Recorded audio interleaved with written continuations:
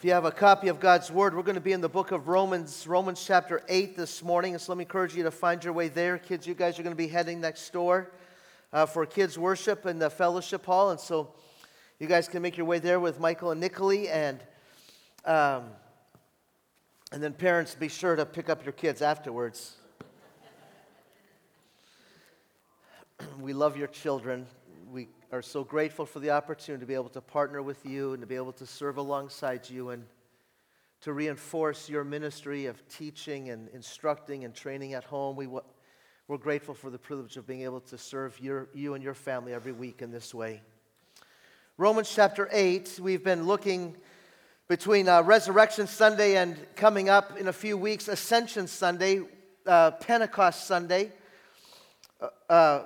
Not Ascension Sunday, Pentecost Sunday, the day in which God gave the Holy Spirit to the church. We've been looking at, in this 7-week period here, we've been looking at the presence and ministry of the Holy Spirit in the church and in our lives today. And today I want to consider the subject of the indwelling ministry, the indwelling presence of the Holy Spirit in our lives, Romans chapter 8. Joyce Daughtery was from Louisville, Kentucky. She went to an orphanage in Ukraine, and there she saw 2-year-old Kristen.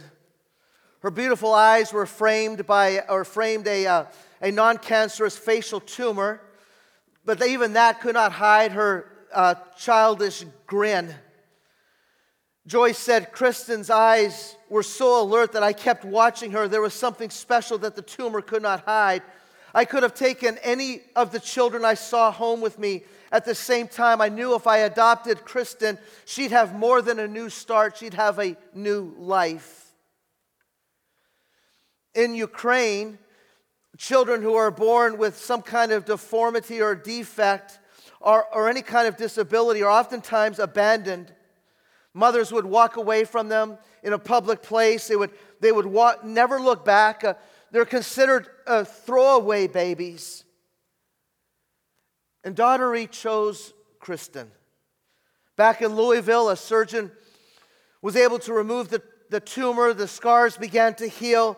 And as a young child, Kristen's life was dramatically changed. As that little girl began to grow, she would chatter endlessly, saying over and over again, "I love you, Mama. I love you, Mama." What Joyce did for Kristen, God has done the same for His children through the ministry of the Holy Spirit in the life of every believer. To describe the presence and ministry of the Holy Spirit in the believer, Paul uses this idea called what we call the indwelling of the Holy Spirit. God indwelling or dwelling in His people. Our text today, Romans 8, verses 9 through 27, will uncover for us at least 6 blessings. I'll focus on 6 if we have time to get through all 6. Benefits that come to every believer as a result of the presence of the Holy Spirit, the result of the Holy Spirit making His home in the life of every Christian. Joel Beeke, a Reformed pastor, author, and professor, wrote a magnificent systematic theology, a 4-volume systematic theology. In the 3rd volume on the ministry and work of the Holy Spirit, he wrote these words: "The foundation of an experiential faith is the Holy Spirit's dwelling within believers, for He manifests the glory of God in their hearts by His transformational work." The foundation, the bedrock, the beginning place of an experiential faith, a faith that is experienced in life, a faith that touches and transforms our lives, not just a faith that just resides in our intellect and in our minds, but a faith that begins to work itself out in life. The foundation of an experiential faith, a lived out faith, is the indwelling ministry of the Holy Spirit. It is through Him that we see the glories of God and we experience the transforming power of His Spirit at work in our lives. John Stott wrote in his commentary on Romans, he said, "The hallmark of the authentic believer, the hallmark of an authentic believer is the possession or the indwelling of the Holy Spirit." And he made this contrast, which I found interesting. He said, just as indwelling sin, Romans chapter 7, is the lot of the children of Adam, the privilege of the children of God is to have the indwelling Spirit to fight and subdue indwelling sin. This is why we need to study and consider this ministry of the Holy Spirit. The Holy Spirit is not a dry doctrinal study that fills our minds with more and more theological knowledge. No, this is a foundational issue that we must consider, for it is the hallmark of the of the Christian faith. I was going to just read the verses as we go along, and then this morning as I read through the text again as a whole, I'm just going to read 18 or 19 verses, all right? You guys good? I just want us to see the text in its entirety, and then we'll walk through it point by point. Beginning with verse 9, Romans chapter 8. Read along, or follow along as I read. You, however, are not in the realm of the flesh, but in the realm of the Spirit. Your Bible may say you are not in the flesh, but you are now in the Spirit. If indeed the Spirit of God lives in you, we're going to see that phrase, lives in you 3 times, verse 9, and 2 more times in verse 11. It's the idea of indwelling. I'll talk about that in a moment. And if anyone does not have the Spirit of Christ, they do not belong to God, to Christ. But if Christ is in you, then even though your body is subject to death because of sin, the Spirit gives life because of righteousness. And if the Spirit of Him who raised Jesus from the dead is living in you, He who raised Christ from the dead will also give life to your mortal bodies because of the Spirit who lives in you. Therefore, brothers and sisters, we have an obligation, but it is not to the flesh to live according to it. For if you live according to the flesh, you will die. But if, by the Spirit, you put to death the misdeeds of the body, you will live. For those who are led by the Spirit of God are the children of God. The Spirit you received does not make you slaves so that you live in fear again. Rather, the Spirit you received brought about your adoption to sonship. And by Him we cry, Abba, Father. The Spirit Himself testifies with our spirit that we are the children. We are children. Then we are heirs, heirs of God and co-heirs with Christ. If indeed we share in His sufferings, in order that we may also share in His glory. I consider that our present sufferings are not worth comparing with the glory that will be revealed in us. For the creation waits in eager expectation for the children of God to be revealed. For the creation was subjected to frustration, not by its own choice, but by the will of the one who subjected it, in hope that the creation itself will be liberated from its bondage to decay and brought into the freedom and glory of the children of God. We know that the whole creation has been groaning as in the pains of childbirth right up to the present time. Not only so, but we ourselves who have the first fruits of the Spirit, we groan inwardly as we wait eagerly for our adoption to sonship, the redemption of our bodies. For in this hope we were saved. But hope that is seen is no hope at all. It's reality. Who hopes for what they already have? But if we hope for what we do not have, we wait for it patiently. In the same way, the Spirit helps us in our weakness. We do not know what we ought to pray for, but the Spirit Himself intercedes for us through wordless groans. And He who searches our hearts knows the minds of the Spirit, because the Spirit intercedes for God's people in accordance with the will of God. Well, let's consider what the Word of God is saying here in this passage this morning. 6 benefits, 6 blessings that are the birthright of every believer because we have the Holy Spirit in us. Because of the indwelling Holy Spirit, all believers, number 1, have a new identity. They have a new identity. And that new identity is that we belong to God. We belong to God. In verse 9 it says, you, however, are not in the realm of the flesh, but are in the realm of the Spirit. If indeed The Spirit of God lives in you, and if anyone does not have the Spirit of Christ, they do not belong to Christ. Well, let's consider where we find ourselves here in chapter 8. One of the principles of Bible interpretation is that we need to know the context. In Romans chapter 8, Paul has been showing that in Jesus Christ, all who have believed on the Lord Jesus Christ, we have been, first of all, delivered from the penalty of sin. Verse 1 of chapter 8 opens and says, there is now no condemnation in Jesus Christ. There is no condemnation. And because this is true, we are now no longer under the power of sin. That is, that we are no longer under the control, the power, the rule of the flesh in our lives. Verse 9 begins to make this point here. We are no longer under the flesh or in the realm of the flesh. That is, under the control of the flesh. But instead, we're in the Spirit, because the Spirit of God lives in you, lives in all who have believed on the Lord Jesus Christ. That phrase that I brought to your attention, I was reading the text, lives in you, is the word for dwelling or indwelling. It is the descriptive of the indwelling ministry and presence of the Holy Spirit in every believer. To dwell in means to inhabit a house or to make a house a home. It describes someone who is familiar with and at home with someone. Sometimes we'll host a guest and they come into our home and we'll say to them something like this, make yourself at home, right? Now, what we're doing is we're offering hospitality, but do we really mean it? Like, do we really want them to come in and just kind of go through our closet? Do we want them to crawl into our bed in the middle of the night and sleep next to us? Do we want them to use the master bath or the guest bath?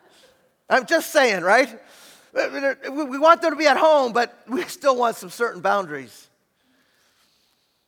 The Holy Spirit, when He indwells us, He moves in and makes Himself at home.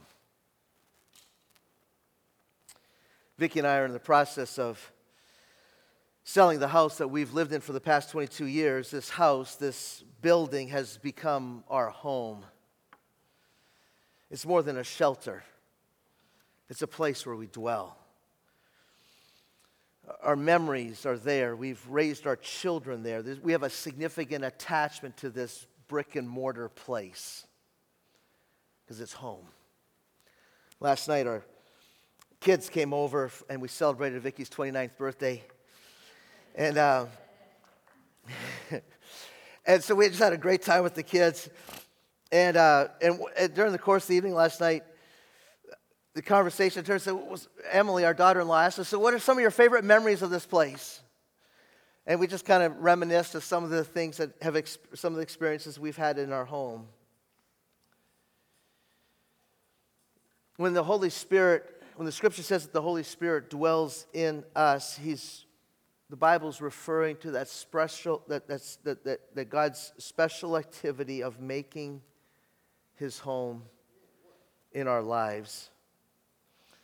Unlike the guest whom we've said, hey, make yourself at home, and we still have certain boundaries, the Holy Spirit moves in and He reigns in His people.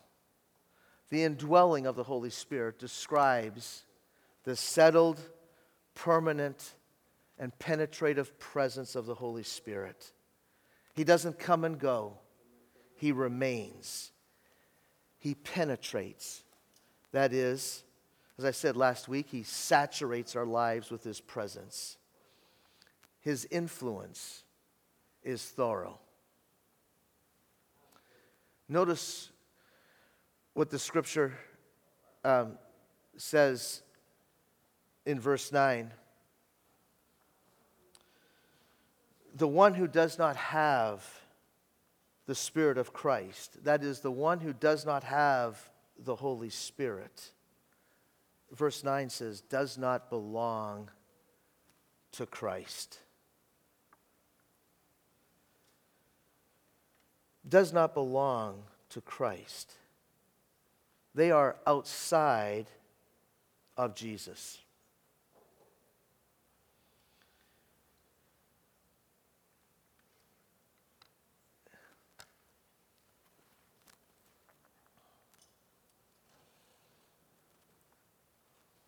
Let's just pray for a moment. Father God, we ask that in this place that you would allow our minds to be focused upon your word and upon you. We ask, Lord, that you would remove the distractions, and you know the issues that need your help. And so we ask, God, for your grace and your help in this moment. In the name of Jesus we pray. Amen. Here we discover in verse 9 the first blessing, the indwelling of the Holy Spirit. And that is that because of the Holy Spirit's presence in our lives, because he indwells the people of God, it means that you belong to God. You belong to God. This is to be the distinguishing feature of the life of a believer, that you belong to God. Think about the ways that we try to distinguish ourselves from others, from various, differentiate ourselves from other people. We may define ourselves by our geography, where we're from, right? I'm from the north, I'm from the south, right? I'm from Texas, I'm from the hill country. We try to define ourselves we use geography. Other times we might define ourselves by our heritage, right? I'm Irish. I'm not Irish, I'm just saying that. I'm Canadian, how's that, okay? I'm American. Probably if you're born from Texas, you probably say you're a who? Yeah. You guys are strange, but anyways. I should have said that. Other times we try to define ourselves by I apologize, would you please forgive me? Sometimes we'll define ourselves by our alma mater, right? I'm not a Baylor Bear, but my kids went to Baylor, and so we'll say, I'm a Bear, sick 'em, right? You got a horned frog over here. You might say you're an Aggie. You guys are strange. I don't know why anybody would want to admit this and say, I'm a, Julia, I'm a horn, I'm sorry.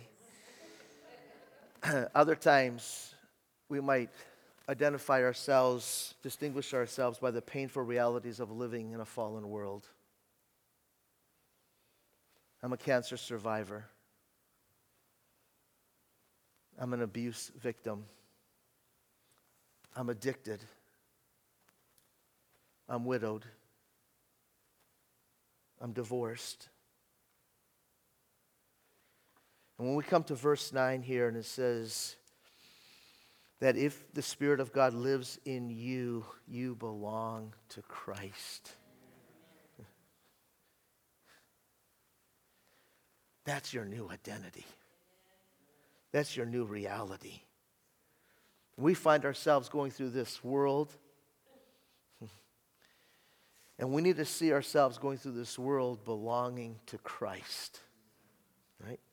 Our first allegiance, we still have an allegiance, but our first allegiance is not to our flag, it's not to our Constitution, it's not to our government, it's to King Jesus. And when we find ourselves being wronged and attacked and forgotten and ignored and stepped on, you need to remember that you belong to God. That's the first blessing, the indwelling Holy Spirit. There's a second blessing, and the second blessing that we come in this passage is found in verses 10 and 11, and that not only do we have a new identity, that we belong to God, but we have been given new life. At dying, you live. Verses 10 and 11, we're reminded again that we live in a body that is dying, but we have been given life. But if Christ is in you, then even though your body is subject to death because of sin, the Spirit gives life. because of righteousness. That is the righteousness secured by Jesus Christ in his work at the cross and his triumph over the grave. And if the Spirit of him who raised Jesus from the dead is living in you, indwelling you, he who raised Christ from the dead will also give life to your mortal bodies because of the Spirit who is living in you, the Spirit who is indwelling you. Verse 10 builds on the reality of verse, because you belong to God and the Spirit of God is living in you, since Christ is living in you. Verse 10 begins. What does that mean? It means that this body that you find yourself calling home, that's housing who you are, is subject. The Bible says it's subject to death. It's destined to decay and eventual death. Martin Lloyd-Jones, who I believe went home to glory in 1989, was a medical doctor before he was a pastor. And he was yesterday with the coronation stuff that was going on in Britain. Martin Lloyd-Jones was a physician to members of the royal family prior to being a pastor. Commenting on this verse, he said, "The moment we enter this world, we begin to live, we also begin to die. Your first breath is one of the last you'll ever take. The principle of decay leading to death is in every one of us. And yet, because of the Holy Spirit, the ultimate destiny of the body is not the death, but resurrection. The one who raised Jesus from the dead will also give life to our mortal bodies. Inside of your decaying, deteriorating, dying body is now the principle of life at work." You say, what does this mean? Well, Vicki and I, we sometimes tease each other and we'll say, "You're not aging very well." We poke fun at each other because of the growing realization that that's becoming more and more obvious that we're not able to do the things that we once did. And we tease each other, but the reality is there are some of you here, you're facing this reality in a very real way.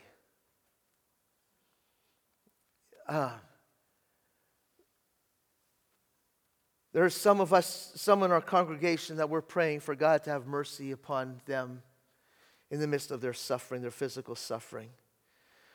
Some of you have recently watched your loved one waste away. And yet the scripture says this: to those who belong to Christ, he will give life to your mortal bodies. Paul wrote about this reality in 2 Corinthians chapter 4. He says, "Therefore we do not lose heart.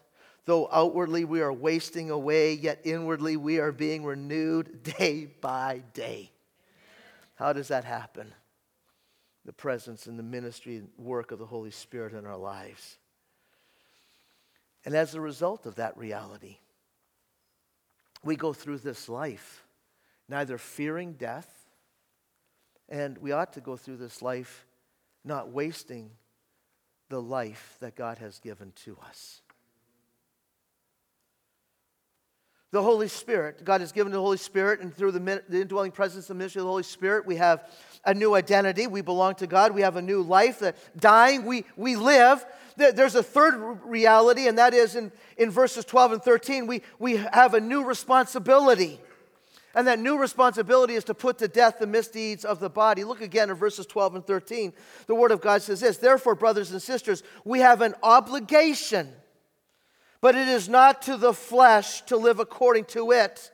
We have an obligation not to do the things that we just want to do naturally, the things that our bodies want to give themselves over to doing. We have an obligation to live differently than once we lived before.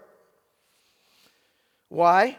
"For if you live according to the flesh, you will die. But if by the Spirit you put to death the misdeeds of the body, you will live." Because of the Holy Spirit, the Bible says that we have a new obligation, a new responsibility, not to the flesh, but according to the Spirit.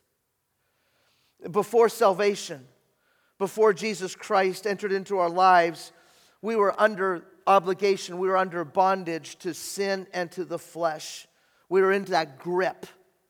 We were under the control of sin. Now, because of the Holy Spirit, we have been set free. We've been given a new power to put to death the misdeeds. And you see what verse 13 says? How do we put to death the misdeeds of the body? By the Spirit.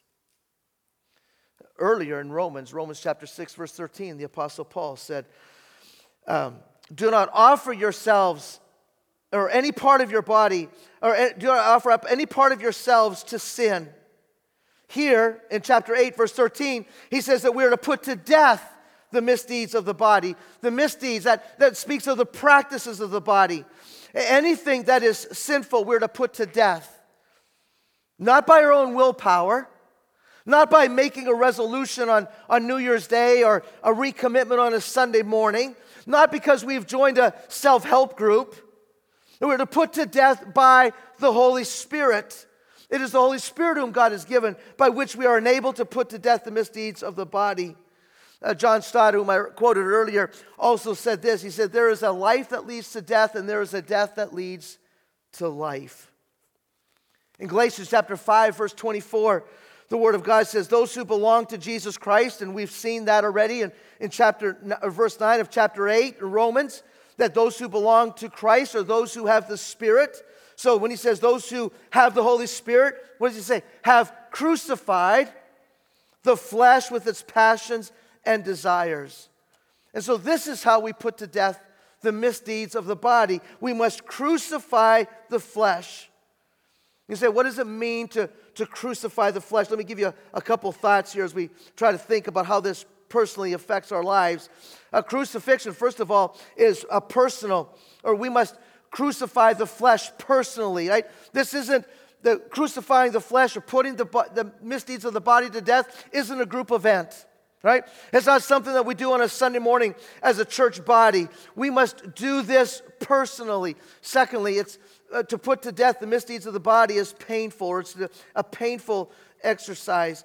Crucifixion is drastic and life-ending. Jesus said it this way: if your hand offends you, cut it off. If your eye offends you, pluck it out. What is Jesus saying? He says that we must be ruthless in dealing with the issue of the flesh. We cannot make any exceptions for the misdeeds of our bodies. John Owens, the Puritan pastor who lived in the 1700s, wrote a number of works. One of his works is on sin and temptation. Said that we must be killing sin, or sin will be killing us. That's what the Lord is telling us here. To put to death the misdeeds of the body, we must do this persistently. This is an ongoing reality. Crucifying the flesh, putting to death the misdeeds of the body isn't something that we only do at summer camp. We don't do it at a Good Friday service when we set up the cross and we nail our sins to the cross. It's not something that we do at the end of the service during an invitation. This is something we must do every single day. We can only do this by the Holy Spirit. And it's the Holy Spirit who helps us recognize sin in our lives. It's the Holy Spirit who gives us the motivation, the desire to crucify our flesh. It's the Holy Spirit who gives us the power to do this. Number 4, we have a new identity. You belong to God. We have new life. Dying, we live. We have a new responsibility. We must put to death the misdeeds of the body. Number 4, because of the indwelling presence and ministry of the Holy Spirit, you have a new family. You are a child of God. You have a new family. You're a child of God. Verses 14 through 17 remind us about the work and ministry of the Holy Spirit. For those who are led by the Spirit of God are the children of God. The Spirit you received does not make you slaves so that you live in fear again. Rather, the Spirit you received brought about your adoption to sonship. And by Him we cry, Abba, Father. The Spirit Himself testifies with our spirit that we are God's children. Now, if we are God's children, then we are heirs, heirs of God, and co-heirs with Christ, if indeed we share in His sufferings, in order that we may also share in His glory. You have a new family. Not only do you belong to God, but you are now a child of God. Those who are led, verse 14, by the Spirit of God are the children of God. To be led is to be directed, to be persuaded, to be enlightened. You think about how this word led is used in Scripture. The Good Samaritan led the wounded traveler to the inn. The man who was blind from Jericho was led to Jesus. Peter was led to Christ by his brother Andrew. And the Holy Spirit leads like this. He has a very personal, controlling influence over the people of God. Notice what the Scripture says here in verses 14 through 17 about what is true of those who possess the Holy Spirit. First of all, in verse 14 says that we've been accepted by God. No longer do we live in fear and dread of God, but we have the full assurance of being adopted by God. In the Roman world, Paul lived in the Roman world, first century Roman world. To be adopted meant that the adopted child would bear the family name. He would inherit the family resources. He would enjoy the affection of the family community, and he would be expected to reproduce the character of the family. And he says that you are not just secondary, you have been adopted, fully accepted by God. Verse 15, not only have we been adopted by God, verse 15, we have access to God. It says that we cry, Abba, Father. The Aramaic word for Abba is daddy. It speaks of intimacy, tenderness, trust. God is our Father. I don't know if you watched any of the coronation yesterday. We had on a little bit in and out of the house, and Prince William's kids, right? Who's the next one? King George, Prince George, right? And then you got Charlotte and Louis, right? And Louis just seems to be a handful, right? Just kind of always a little mischievous. He's oblivious to the fact that he's royalty, but he knows who his daddy is, right? We have access to God. Romans chapter 8, verse 31 and 32 says, if God is for us, who can be against us? Hebrews chapter 4, verses 14 through 16 says, one of the things that we have is we can come boldly before the throne of grace to receive mercy and help in the time of need. Come boldly before the throne of grace. We have assurance, verse 16. The Spirit Himself testifies with our spirit that we are the children of God. The Holy Spirit bears strong inward witness that we are the children of God. And it gets better. Verse 17. We have the inheritance of God. Not only are we children of God, but we are heirs of God. We're heirs of God and co-heirs with Jesus Christ. Now think about that. Co-heirs with Jesus Christ. I just heard this illustration from another pastor, but I think it's true and accurate. Suppose a father has an estate, say a farm. He has 4 children, and he makes the kids heirs. It means that at his death, that farm is divided 4 ways, and each of them have a quarter of the farm. But if the 4 children are co-heirs, when he passes, each of the children have all of the farm. The Bible says that all that is Jesus Christ, the Father has given to you and I who are in Him.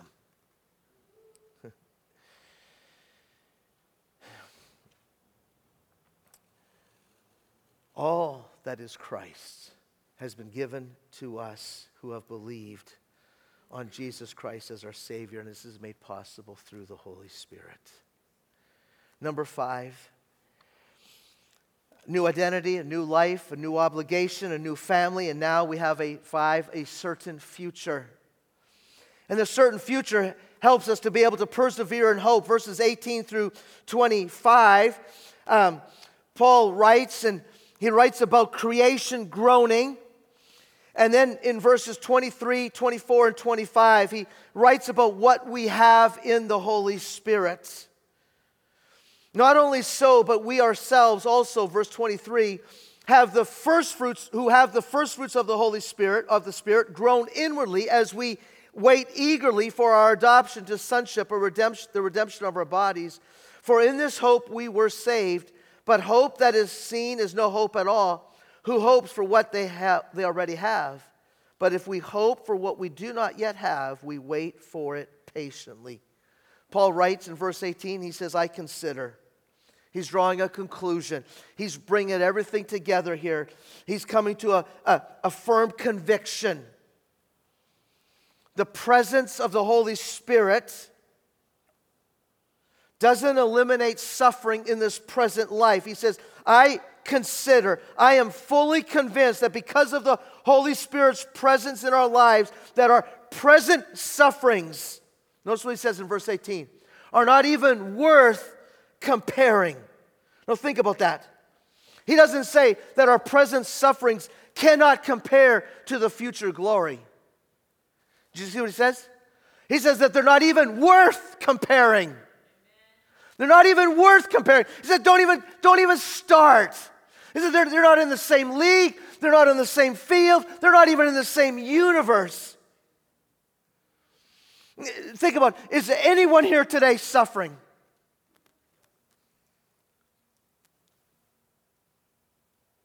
Broken relationships.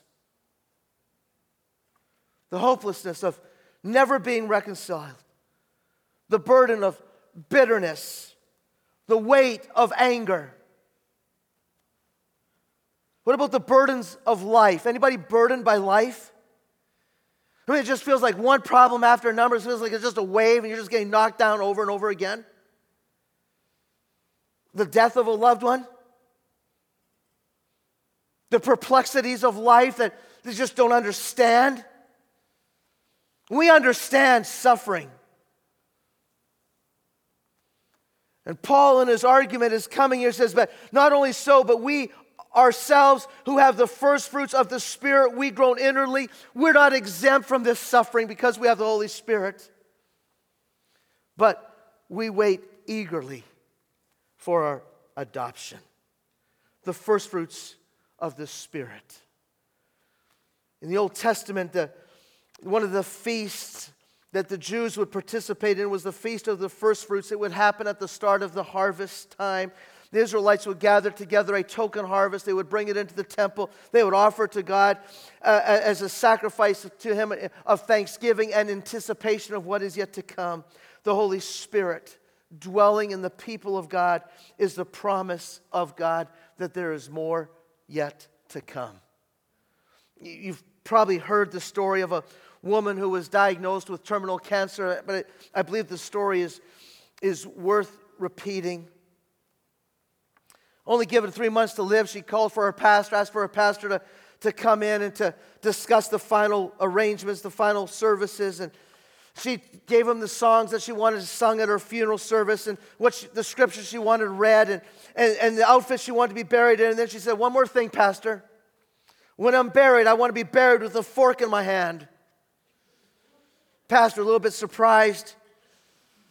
He asked for an explanation. She said, in all my years attending church socials, potluck dinners, she must have been a Baptist.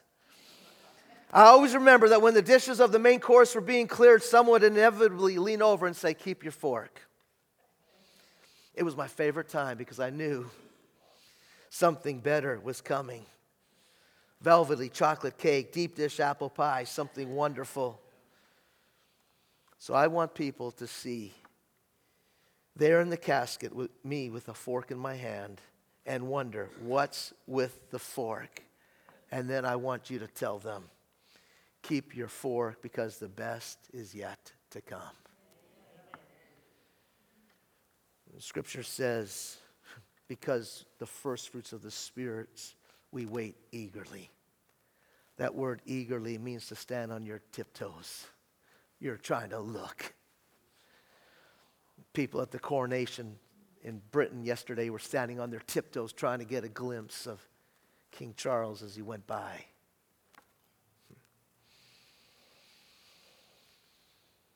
We're trying to get a glimpse of what God has in store.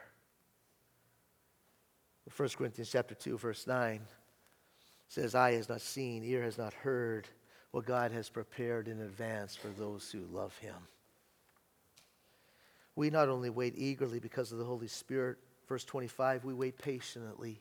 We wait patiently. That our present sufferings, we're not giving up. We're persevering.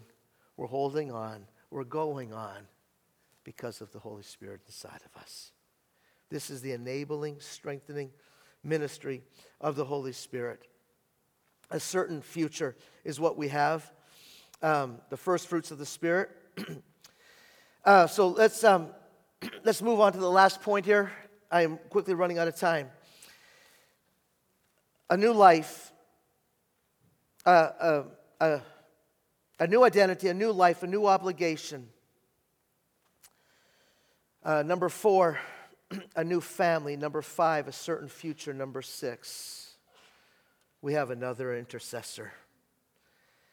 Verses 26 and 27 teach us that the Holy Spirit helps you and intercedes for you.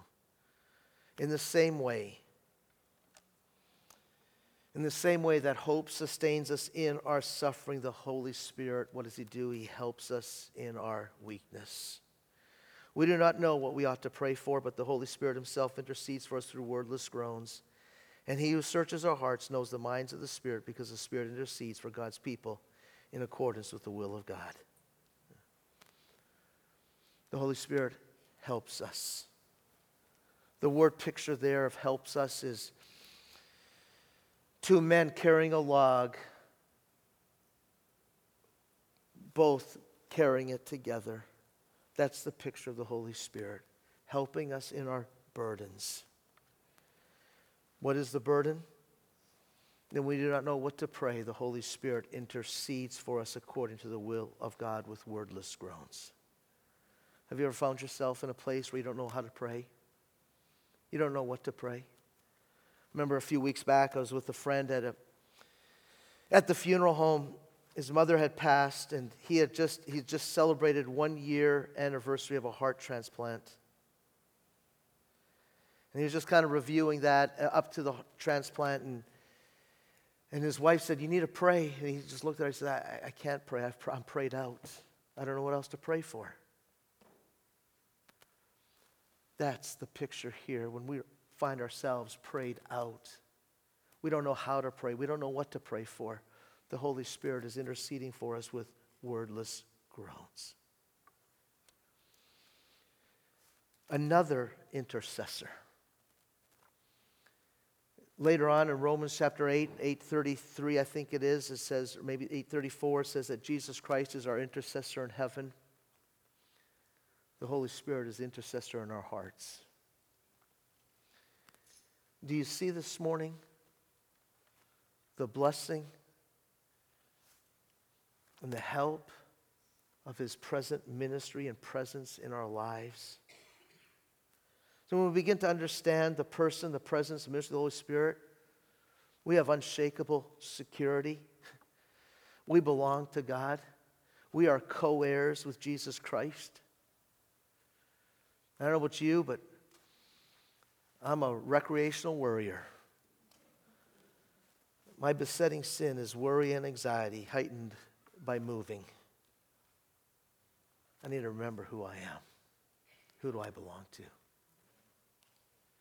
We have strength in trials and sufferings. We have a hope and an inheritance in Jesus Christ that's kept for us in heaven. And so we patiently wait, enduring our sufferings. We stand on our tiptoes looking to see what God has prepared in advance for those who love him. We're being sanctified. Our lives are changing day by day as we put to death the misdeeds of the body by the Holy Spirit. We're being renewed day by day. Wasting away physically, renewed spiritually, inwardly, day by day. It's this reality of the Holy Spirit that enables us to face whatever comes our way in life. You read the biographies of the saints who have gone before us, and they understood that ministry. Hugh Latimer, who was one of the reformers who was going to be burned at the stake the next day, said to his cohort, Ridley, who was going to be burned with them, he says, when I consider the welfare of my soul, I am like a lion that is being unleashed. And he went to the stake and he gave his life.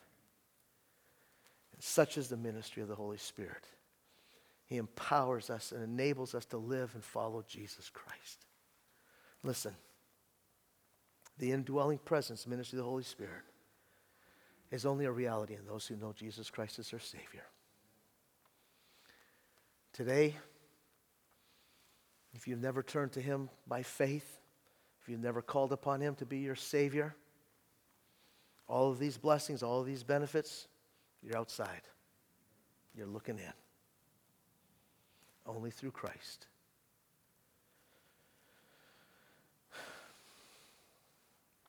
Don't leave today thinking I can go another day, another week, I can make it on my own. You can't. You need the Lord Jesus Christ, not only for the salvation of your soul, but for the reception of His Spirit. That gives you strength, gives you life today. Let's pray.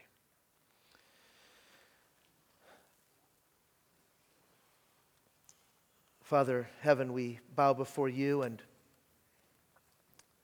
we thank you for the truth of your word as we've considered it today. We ask that you would take the scriptures that we have considered and that you would bring them to rest in our mind as we leave from here.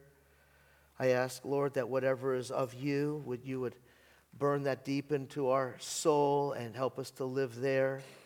That which is not of you, grant us forgetfulness. Oh God, strengthen us, sanctify us, help us. I pray, Father, for those here today who are suffering.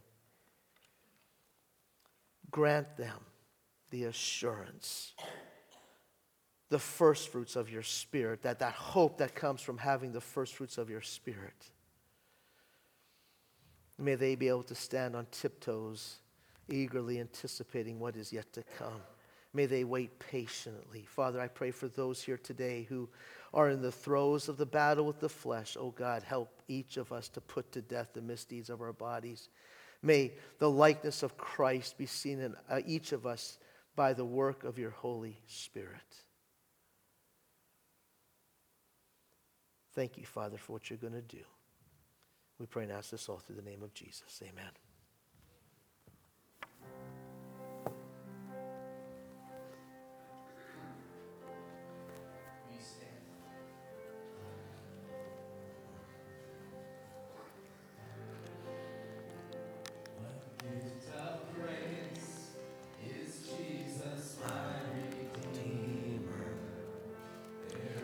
No more for heaven now to give.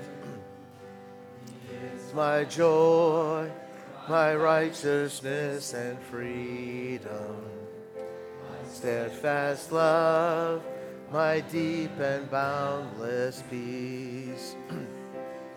This I hold, my hope is only Jesus. For my life is wholly bound to His. How strange and divine, see, all is mine, yet not I, but through Christ in me.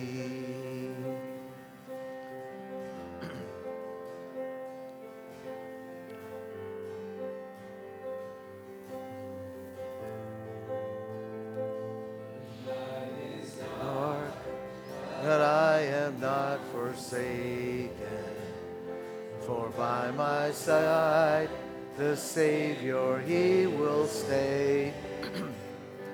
I labor on in weakness and rejoicing, for in my need His power is displayed. To this I hold, my shepherd will defend me. Through the deepest valley He will lead. though the night has been won, and I shall overcome, yet not I, but through Christ in me.